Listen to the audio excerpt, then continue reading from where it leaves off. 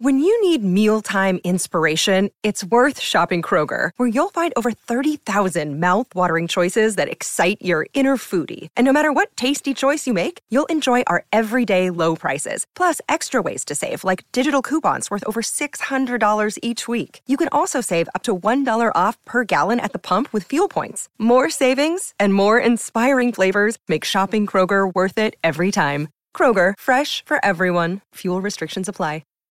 This episode is sponsored by Book Riot newsletters. Did you know that Book Riot has over 25 newsletters covering every genre, as well as book news and deals? Sign up for book deals to get notified about the best book sales of the day, handpicked by our editorial staff. There's Today in Books, our daily newsletter summing up the most interesting headlines from the book world every day. And don't miss our newest newsletter, Our Queerest Shelves, which will deliver LGBTQ plus news and recommendations straight to your inbox starting this June. We've also got newsletters for horror fans, romance readers, YA lovers, mystery thriller aficionados, sci-fi fantasy lovers, and more. Just go to bookriot.com/newsletters to sign up for the newsletters that are most interesting to you. That's bookriot.com/newsletters. Welcome to SFF Yeah, a podcast dedicated to all things science fiction and fantasy.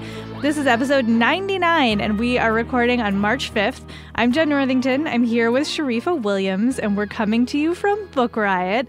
And today we're going to talk about novelettes, thanks to our intrigue over them in our recent episode. Yes. Yeah, I'm excited to learn more about novelettes. I think we're going to talk a little bit about what they actually are, because yes. I did not know, really.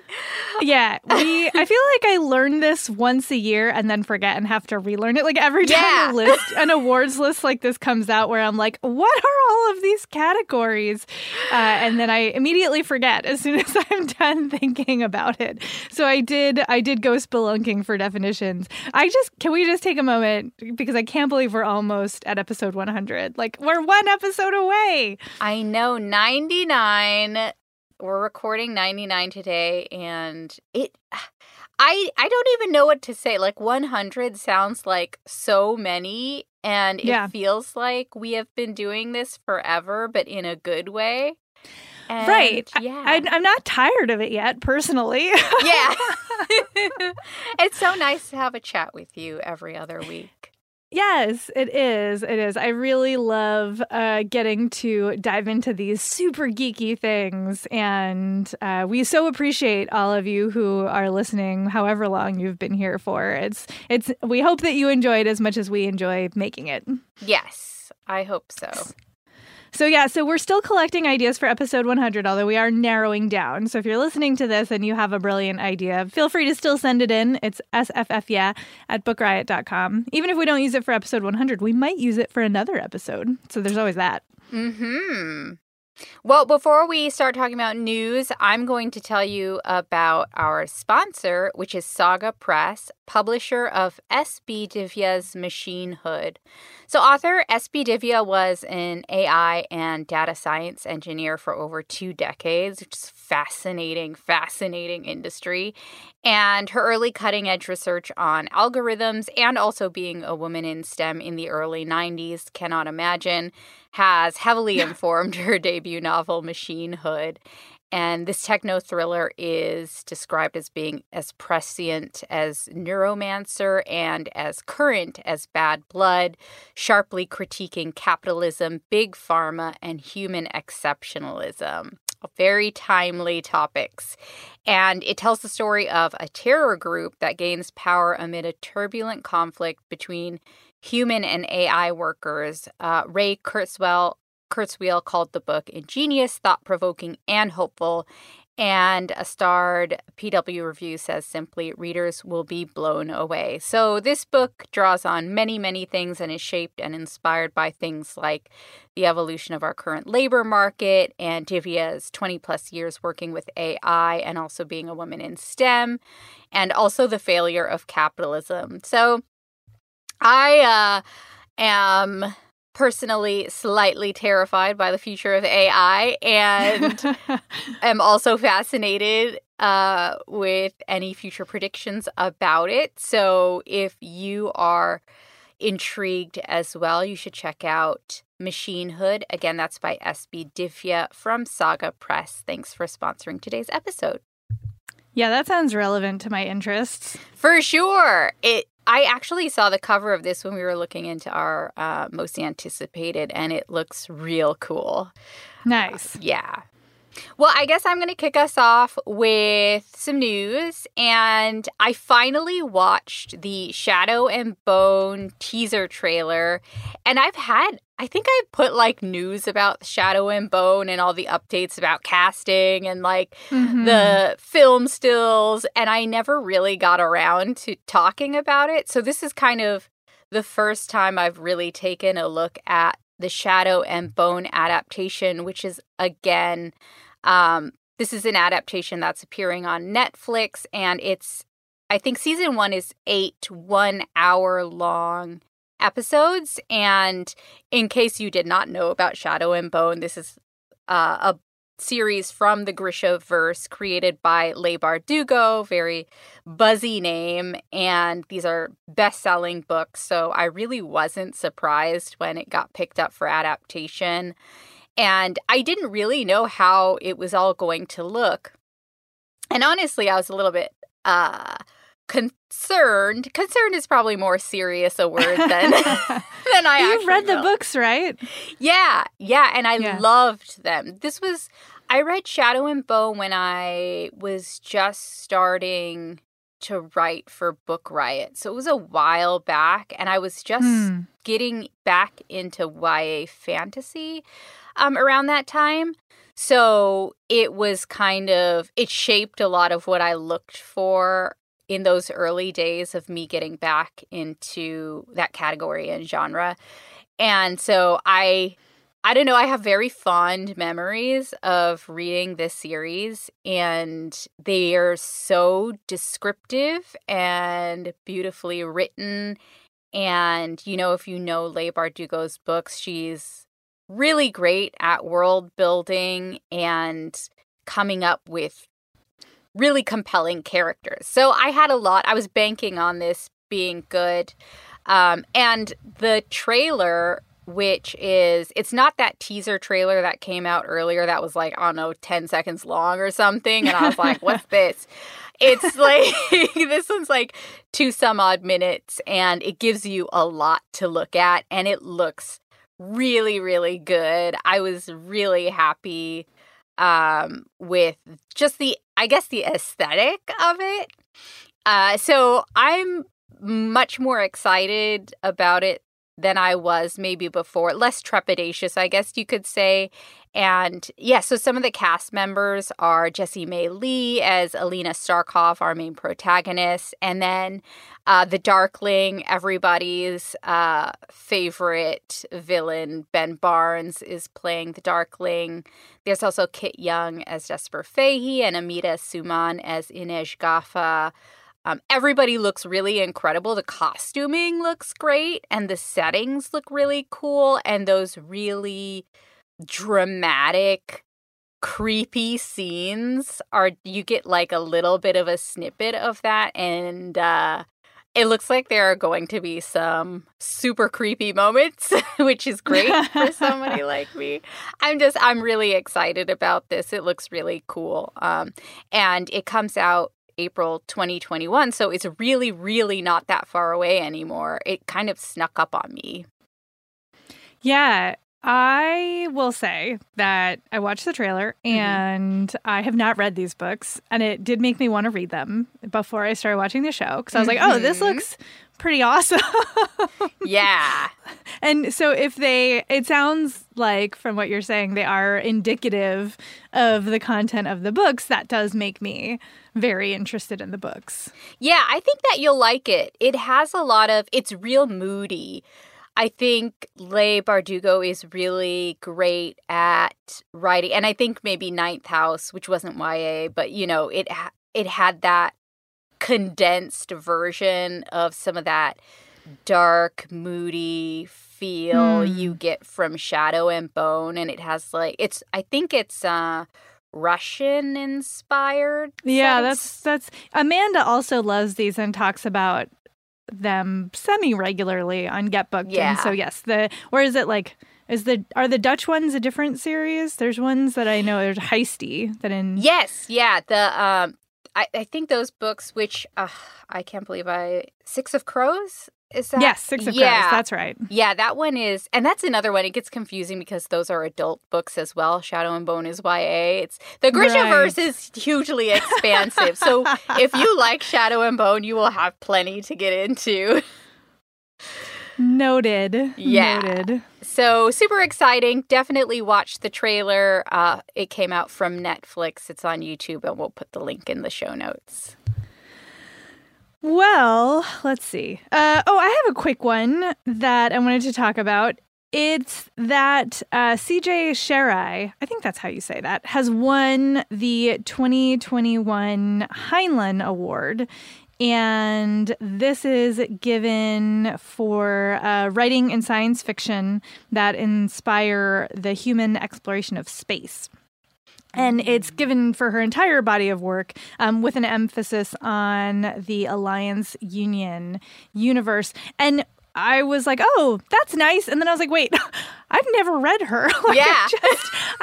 I'm so familiar with her name.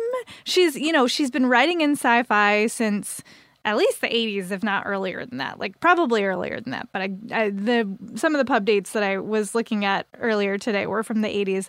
So she's been around, for a minute. And I was like, surely I must have read at least one. Like, there's so few, especially of authors of her, fame and longstanding publication in the genre. I have read at least one of, I feel like, a lot of the big names. And yet somehow I have never read her. So this is making me want to read her, but also she's got like 1 billion books. So I am shouting out here to all of our listeners, where if there's one book that you would start me on, what would it be for Sherai? So any suggestions, send them on in. I'm dying to hear what people recommend because I feel like I should read one, at least one. Yeah, I'm curious as well because I think that there are some authors who have been, especially women authors and women of color authors as well, like who have been around for a while. And because I personally don't dig back into some of the more classics, like what we would call classics of science fiction and fantasy, because there is so much coming out today and recently that I just tend to forget about reading up on some of the authors or getting into the catalogs of some authors who've been around and maybe didn't get that much recognition like this author. And so I feel like I am curious to see if other people have read it in general as well and what they end up recommending to you. So that's a good question. Yeah, it is. It's interesting because, I went through a phase, certainly not since I started working in publishing, but when I was still free to read whatever I wanted, whenever I wanted. I went through a phase of reading the female authors who had shaped science fiction, but like you said, often were overlooked. So, or had been forgotten about. So Joanna Russ and James Tiptree and Ursula Le Guin, who I think is one of the more well-known, obviously, but still, there are quite a few. Vonda McIntyre is another one who I feel like doesn't get talked about that much. And I grew up with Anne McCaffrey, so like there's all of these authors who I'm like, well, certainly it's in my wheelhouse, or at least past Jen's wheelhouse. And so I was just so surprised that I had somehow never read one. Well, the time is now. Yeah. Now that I feel like there's going to be a bump. I hope that there's a bump in people buying her books. Okay. Well, I have a quick pop culture. I guess it's a 2 pop culture-y type news pieces. And one of them super quick because it's just like basically announcing who's going to be the writer for the reboot of Blade. And this is from the staff at Black Girl Nerds. They just did a quick little announcement about writer Stacey Osei Kuffour, who's known for HBO's Watchmen, which was hugely successful and made a lot of waves, who is now being tapped to write this reboot of Blade, which I think we've talked about before, especially since we rewatched that whole series of movies, which was really fun. But it's going to star Mahershala Ali, which is super great casting. And I think that this is great news about who the writer is going to be. I am sure it is going to take us in really interesting and unexpected places, just knowing that Stacey Osei-Kuffour is attached to it now. So this just makes me doubly excited about this upcoming reboot. So yeah, that was the quickie for that one. And then this other bit of news that made me so delighted because I had no idea Idris Elba is into anime, but from Slanted, the Slanted.com, Sarah Fox reports on Idris and Sabrina Elba working on this Afrofuturistic sci-fi series for Crunchyroll, which is this anime. They push out a lot of anime. So I was like, I would never have predicted this headline. And it's a dark fantasy animated series that they're creating for this platform. And they're both going to be executive producers on the project. They have their own production companies. Idris's Green Door Pictures and Sabrina has Pink Towel Pictures. And I guess they're really inspired by anime, and they are really excited about putting together this dark fantasy series. There's not a lot about what it's actually going to be, but... Well, there is a note here that it's Afrofuturistic science fiction. Yeah. Oh, right. Sorry. Yes, that's Afrofuturistic science fiction. Not dark fantasy. And it's going to be set in a city where biotechnology is on the rise, and there's this gap between the haves and the have-nots. And there are two rising stars from either side of these groups who are pitted against each other. And so it sounds really, really interesting. And I just love anime in general, and I can't wait to see what they come up with. This is just a semi-related note. Did you know there's it's not exactly anime, but there's a new Pacific Rim cartoon? Is there? I had no idea. Yes, there is. Speaking of Idris Elba and anime and animated stuff, yes, it's on Netflix as of this week, I want to say, and I've been seeing reviews popping up for it all over the place, and it is definitely on my weekend reading list. So that has actually nothing to do with what we're talking about right now. But that's still exciting. It's popped into my brain as a thing that you especially and potentially our listeners would be interested in. So bring me all of the futurist anime and cartoons. I will watch them. Thank you very much. I will as well. I think that's perfect for a weekend playlist too. Yeah. Okay, I think we have just enough time for one more, and I need to talk about this Redwall news. Yes! So, okay, before we dig into it, I need to say that Asmodeus, the snake from the original Redwall book, I'm pretty sure that was his name, was the monster under my bed for many of my childhood years. I read these books by Brian Jacques. It's the Redwall series by Brian Jacques. Is I don't know, there's at least a dozen of them following these mice and badgers and hares and snakes and whoever, woodland creatures having adventures with swords, and they live in castles, and there are pirates, they're rat pirates, and I was just obsessed with them for the longest time. Have you read them? I haven't, but every time we post about this series, like the internet blows up. So I have always felt like I don't know how I missed out on this. I loved like Mrs. Quimby and the Rats of Nim and all the yes. But it sounds real good.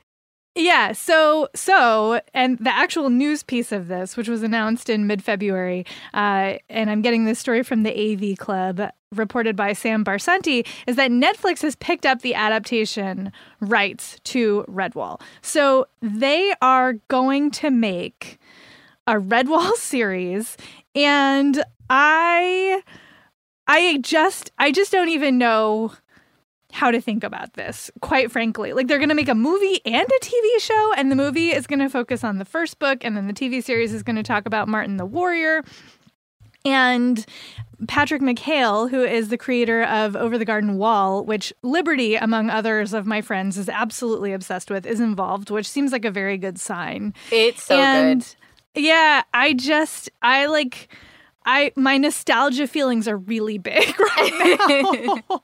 I'm so curious to see how they do it. Are they going to do like illustrated animation? Are they going to do CGI? I can't imagine they're like, is it going to be like a Disney live action sort of situation? Like, I have so many questions about this, and I obviously have preferences, but we don't know anything right now. So it's too soon to get too specific about it. But I am just so curious as to what this is going to look like. Yeah, I first of all, I think I said Mrs. Quimby and the Rats of Nim. It's Mrs. Frisbee and the Rats of Nim.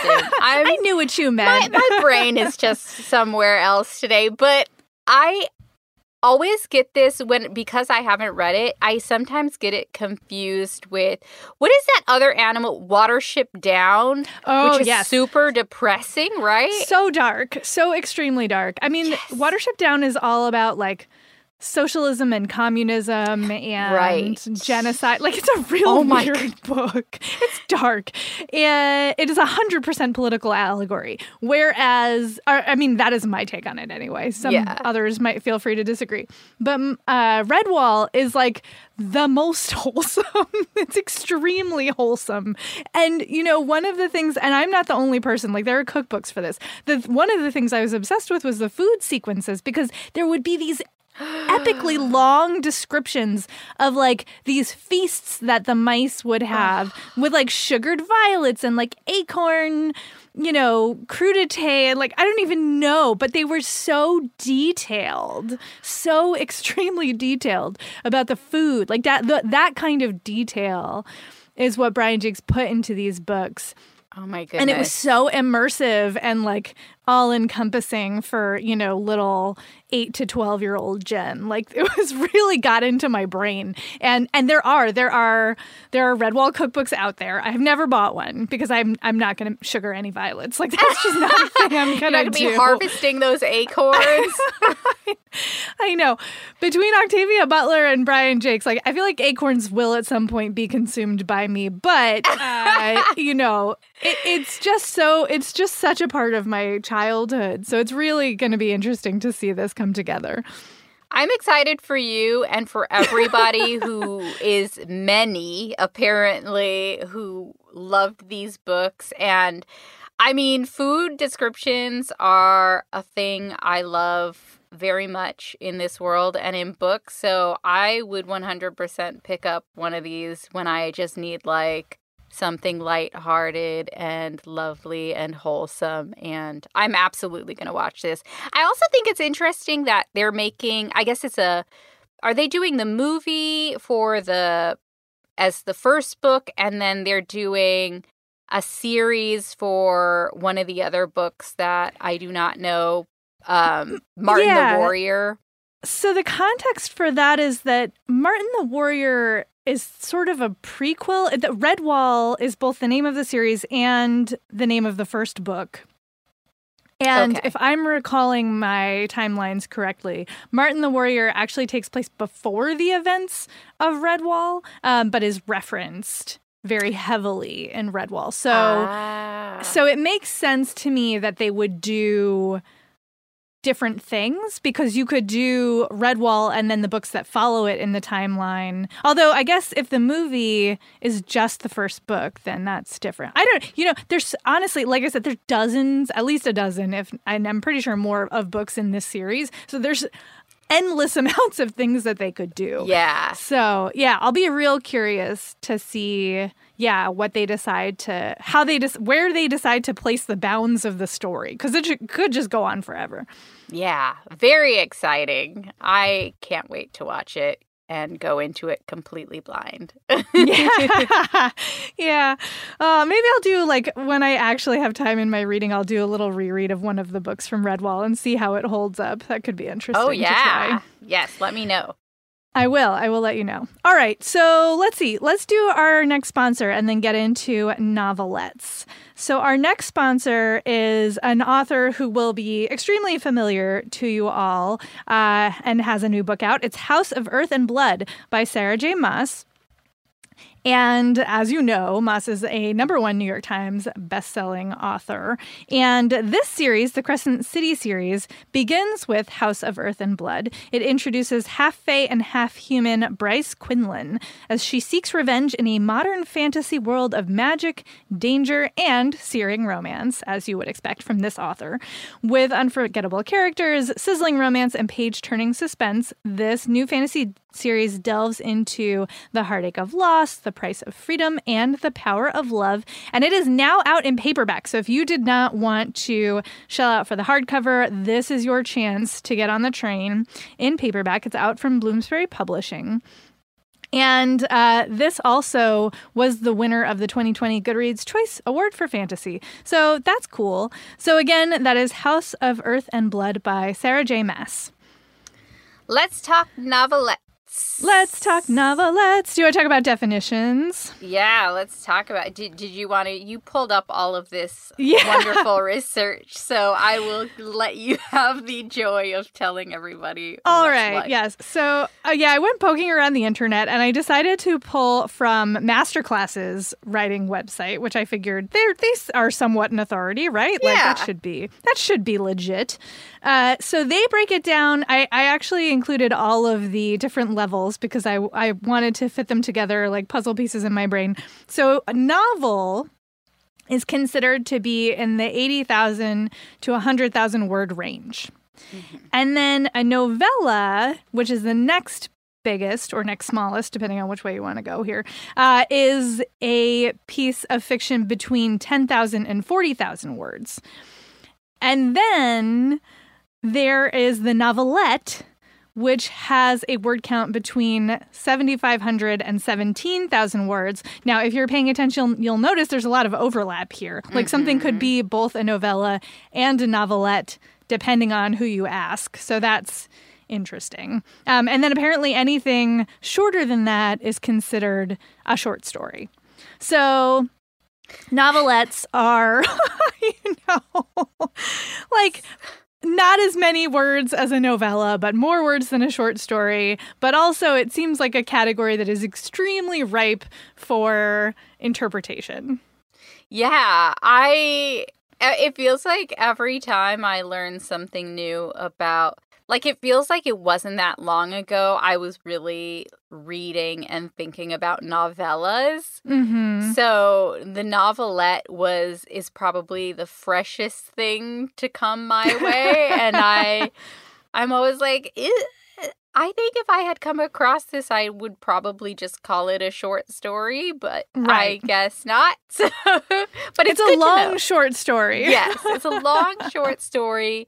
But in awards categories, we'll go ahead and call them novelettes. Yeah, I was thinking about that too. I was like, what is the purpose of all of this? Yeah. And I have decided in my head that the purpose of it is to hand out more awards, which I don't object to, actually. Like if we just need a category for things that are like a little bit longer, but also a little bit shorter, I feel okay about that.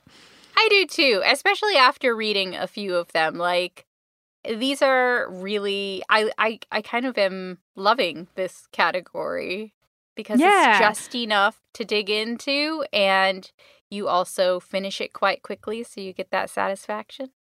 Yes, I completely agree. And it was really interesting because I used the Locus reading list as my baseline because it was the easiest way to have a list of novelettes in front of my face. Same.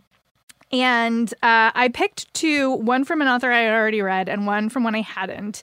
And they ended up being two very different examples of what you can do with a novelette, which I'm super into. So I'll talk about, well, technically they're both sort of sci-fi, I just realized, but who cares? I'll talk about my first one, which is If You Take My Meaning by Charlie Jane Anders, which was published on Tor.com in February of 2020. And this is fascinating because this is basically a sequel novelette.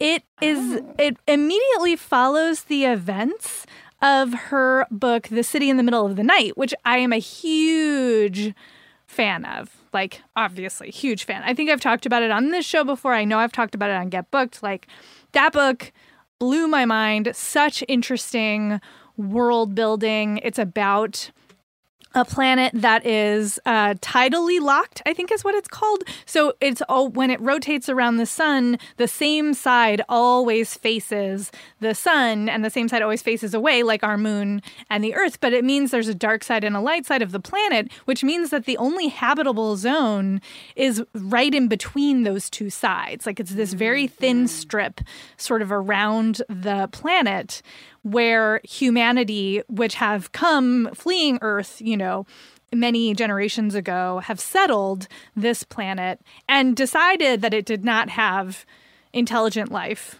Spoiler, wrong, incorrect. So the book is very much about, first of all, how do you live in a planet where there's no day and night? Like there's no, cycle of light. You're just always in the same sort of dusk. So like how does one sleep in such a situation? Like how would you organize your day? Like what would it mean to not be on a diurnal nocturnal system, which is a super interesting question. And then of course tackles this question of how do we grapple with this question of, colonization and recognizing intelligence in species other than our own. And there's also like great characters. Oh my gosh, the characters in that book. So good. And so this story extends that world and picks up with characters who were supporting characters in City in the Middle of the Night, but not main characters. And, takes us a little bit farther into what happens next after that book ends. And I was trying to decide as I was reading it, like, if you hadn't read City in the Middle of the Night, would any of this make any sense to you? Would you be able to follow it? Would you care about these characters? Would you understand what was going on? And I actually think the answer is no. Like, I really don't.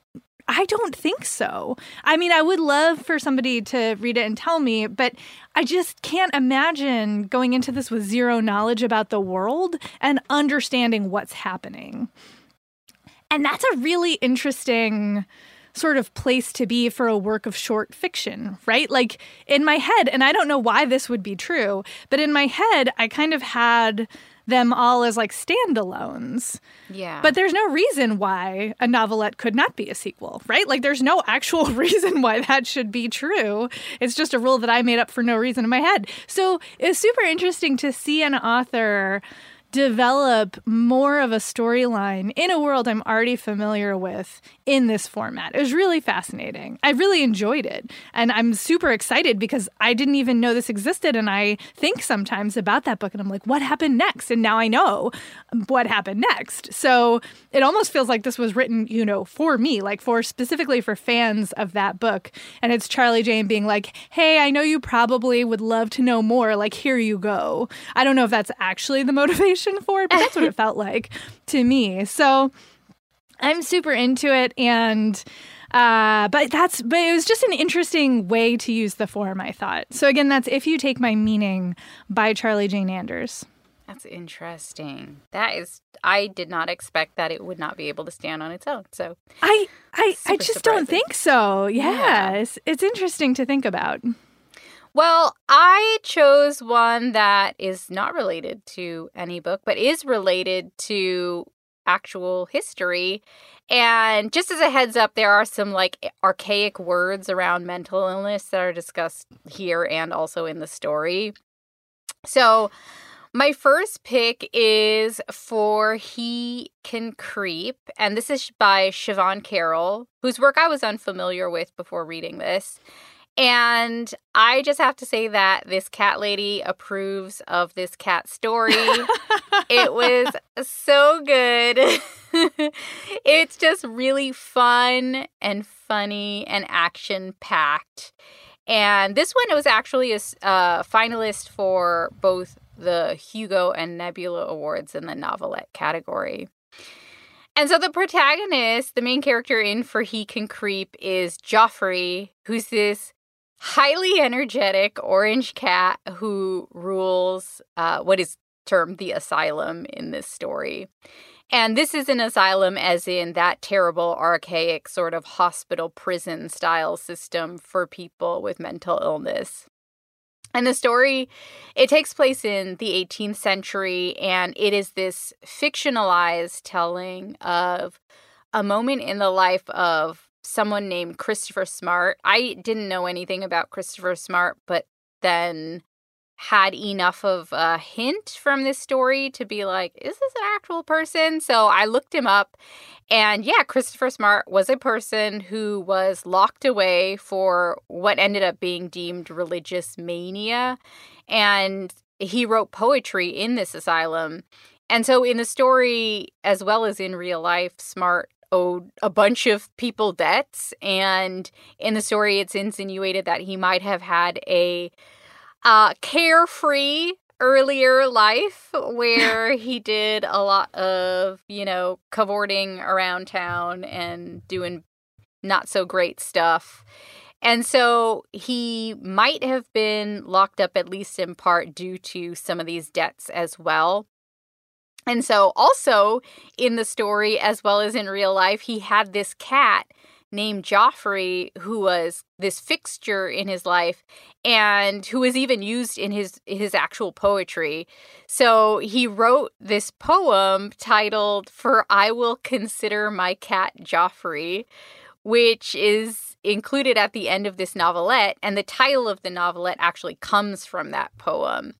So in the story itself, this fictionalized version of the life or a moment in the life of Christopher Smart and Joffrey rules this asylum, and he bristles and spits at like every demon out of his path.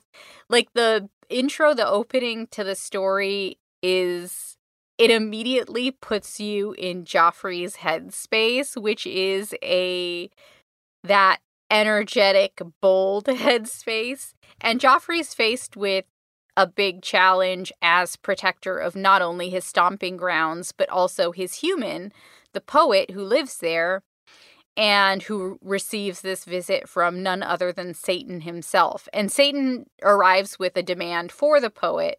So both Joffrey and the poet know that complying with Satan is going to lead to ruin, as it tends to do. But not complying is also going to be really bad news for the poet. So Joffrey sees that it's all up to him to save the day. And while this sort of Satan versus Joffrey the cat situation kind of sounds preposterous on its face, Joffrey is this mighty and fierce cat who also has this weakness of pride. And so, will Joffrey find a way to defeat the devil and save his poet? That is the question you're faced at the beginning of this, and it seems impossible, but as you read on, you find out what happens. And I loved reading this because of Joffrey's personality. He knows he is a good cat and a bold gentleman and a pretty fellow, as he and the poet call himself. And the narrative style of the story really lends to this sense of Joffrey's personal sense of self-assuredness. And it also gives the story this really fun-spirited and humorous nature. So after I finished, I just wanted to read a whole series of adventures about Joffrey the cat and his fellow wild cats, including this fearsome kitten called the Night Hunter Moppet. So I just love the Night Hunter Moffat so much. And I think for any cat lovers, it's going to make you appreciate your cat a little bit more as well. So if you're looking for a really lighthearted, boisterous, quick read, I would definitely check out For He Can Creep. Again, that's by Siobhan Carroll, and you can read the full story on Tor.com. You sold the bejesus out of that. It's Also, so good. I need to know, how long did it take you to find a cat narrator novel?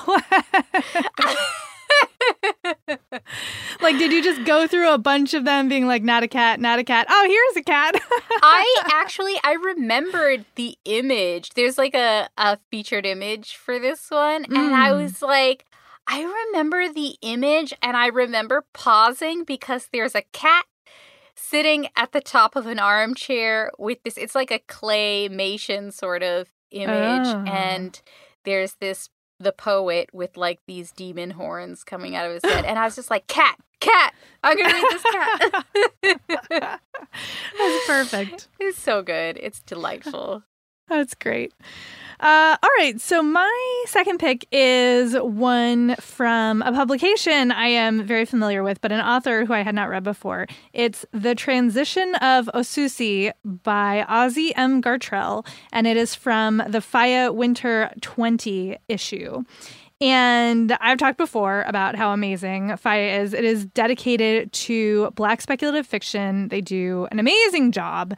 And this story is so interesting. I will say that it kept me guessing the entire time, which is a feat for like 8,000 words. And also it went in a direction I really was not expecting. Like, I thought I knew where we were headed, and I absolutely did not, which is such a delight always, especially when you read as much as we do. It's like, I feel like I'm pretty good at guessing plot points at this point in my life. Yeah. So it's so great when somebody does something I'm like, wow, I didn't see that coming.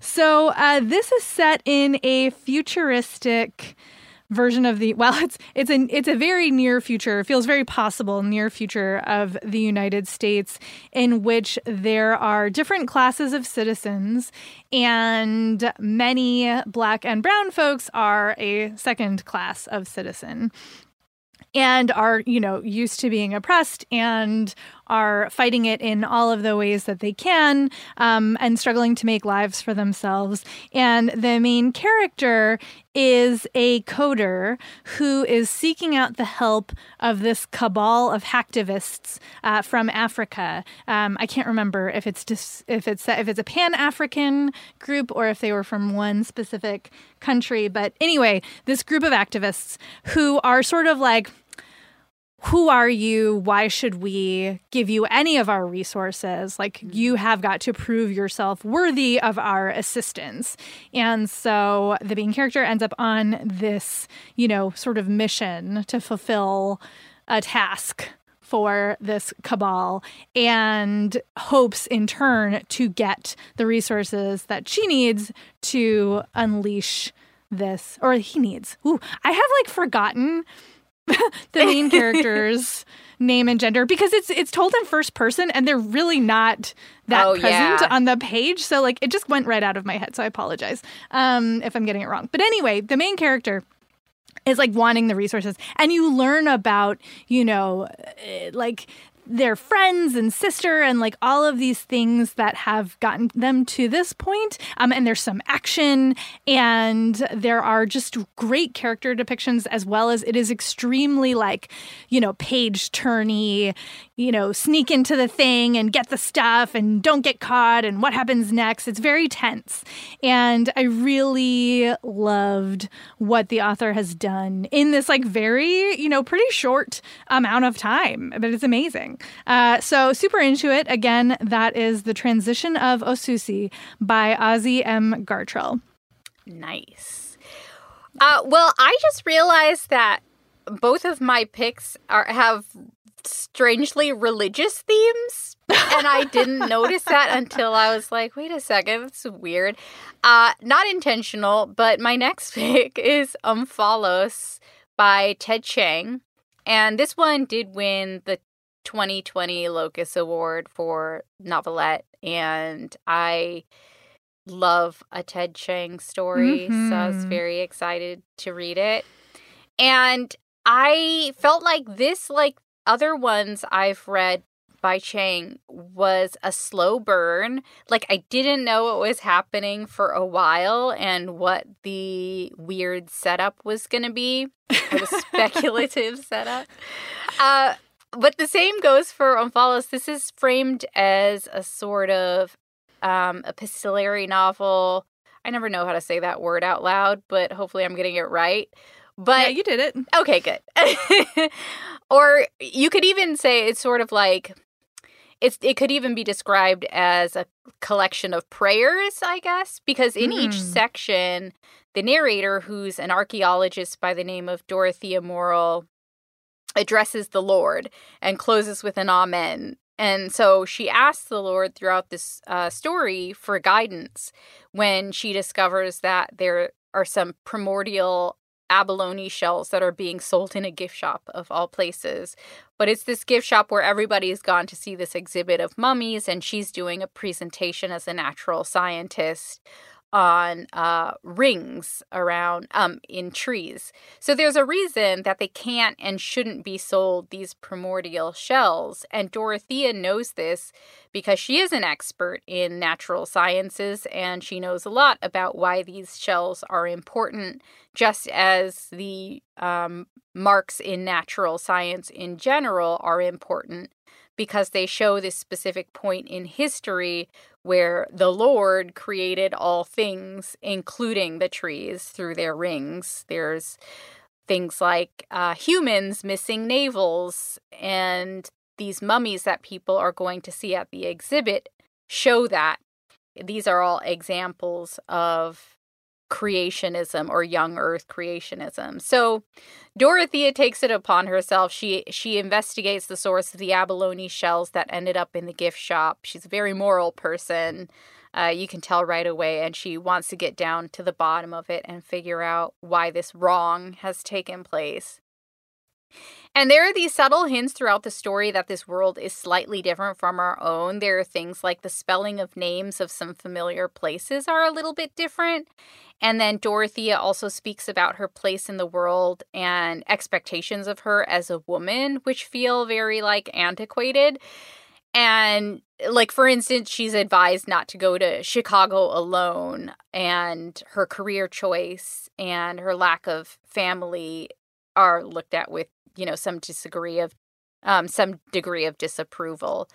And then there's this mood of, like, generally accepted religious faith where science and faith align. But then when Dorothea ends up taking this investigation into her hands and looking into these abalone shells, she learns something that really shakes her to the core.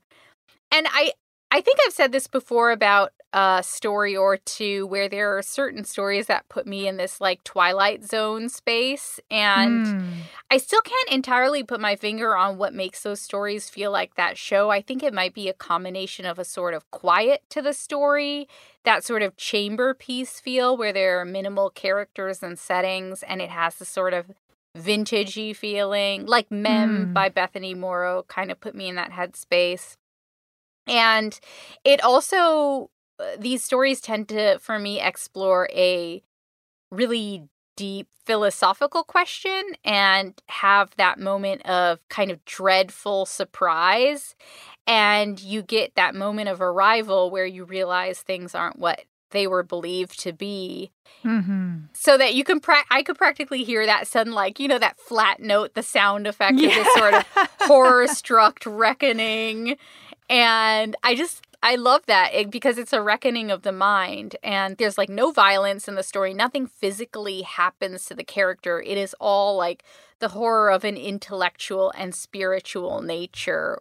And I just loved it in general. I tend to read a lot of books where I'm really taken out of my element, where there's a lot of world building and a bit of escapism from reality. But Omphalos really reminded me that I also enjoy these chamber piece stories that put you in the protagonist's head and ask you not to focus so much on the external, I guess, but the internal. And I think that's because what happens in our minds can be as strange and unsettling as anything we could encounter in the outside world. And I just love this. I think Ted Chiang just tells, especially with those stories, just tells an amazing tale, and this was one of them. So, yeah, again, I've been talking about Omphalos by Ted Chiang, and you can read that in his collection, Exhalation. I have read that story as well. Yeah. And agree with you 100%. And I had never been able to articulate that before, but you did so well. Actually, I love that idea of the reckoning of the mind and this like chamber piece sort of subgenre. I think that's a really interesting way to put it. Yeah, I want to read more of those. Yeah. Well, maybe we'll have to like get somebody to put together a reading list for us. Yes. Everybody help us.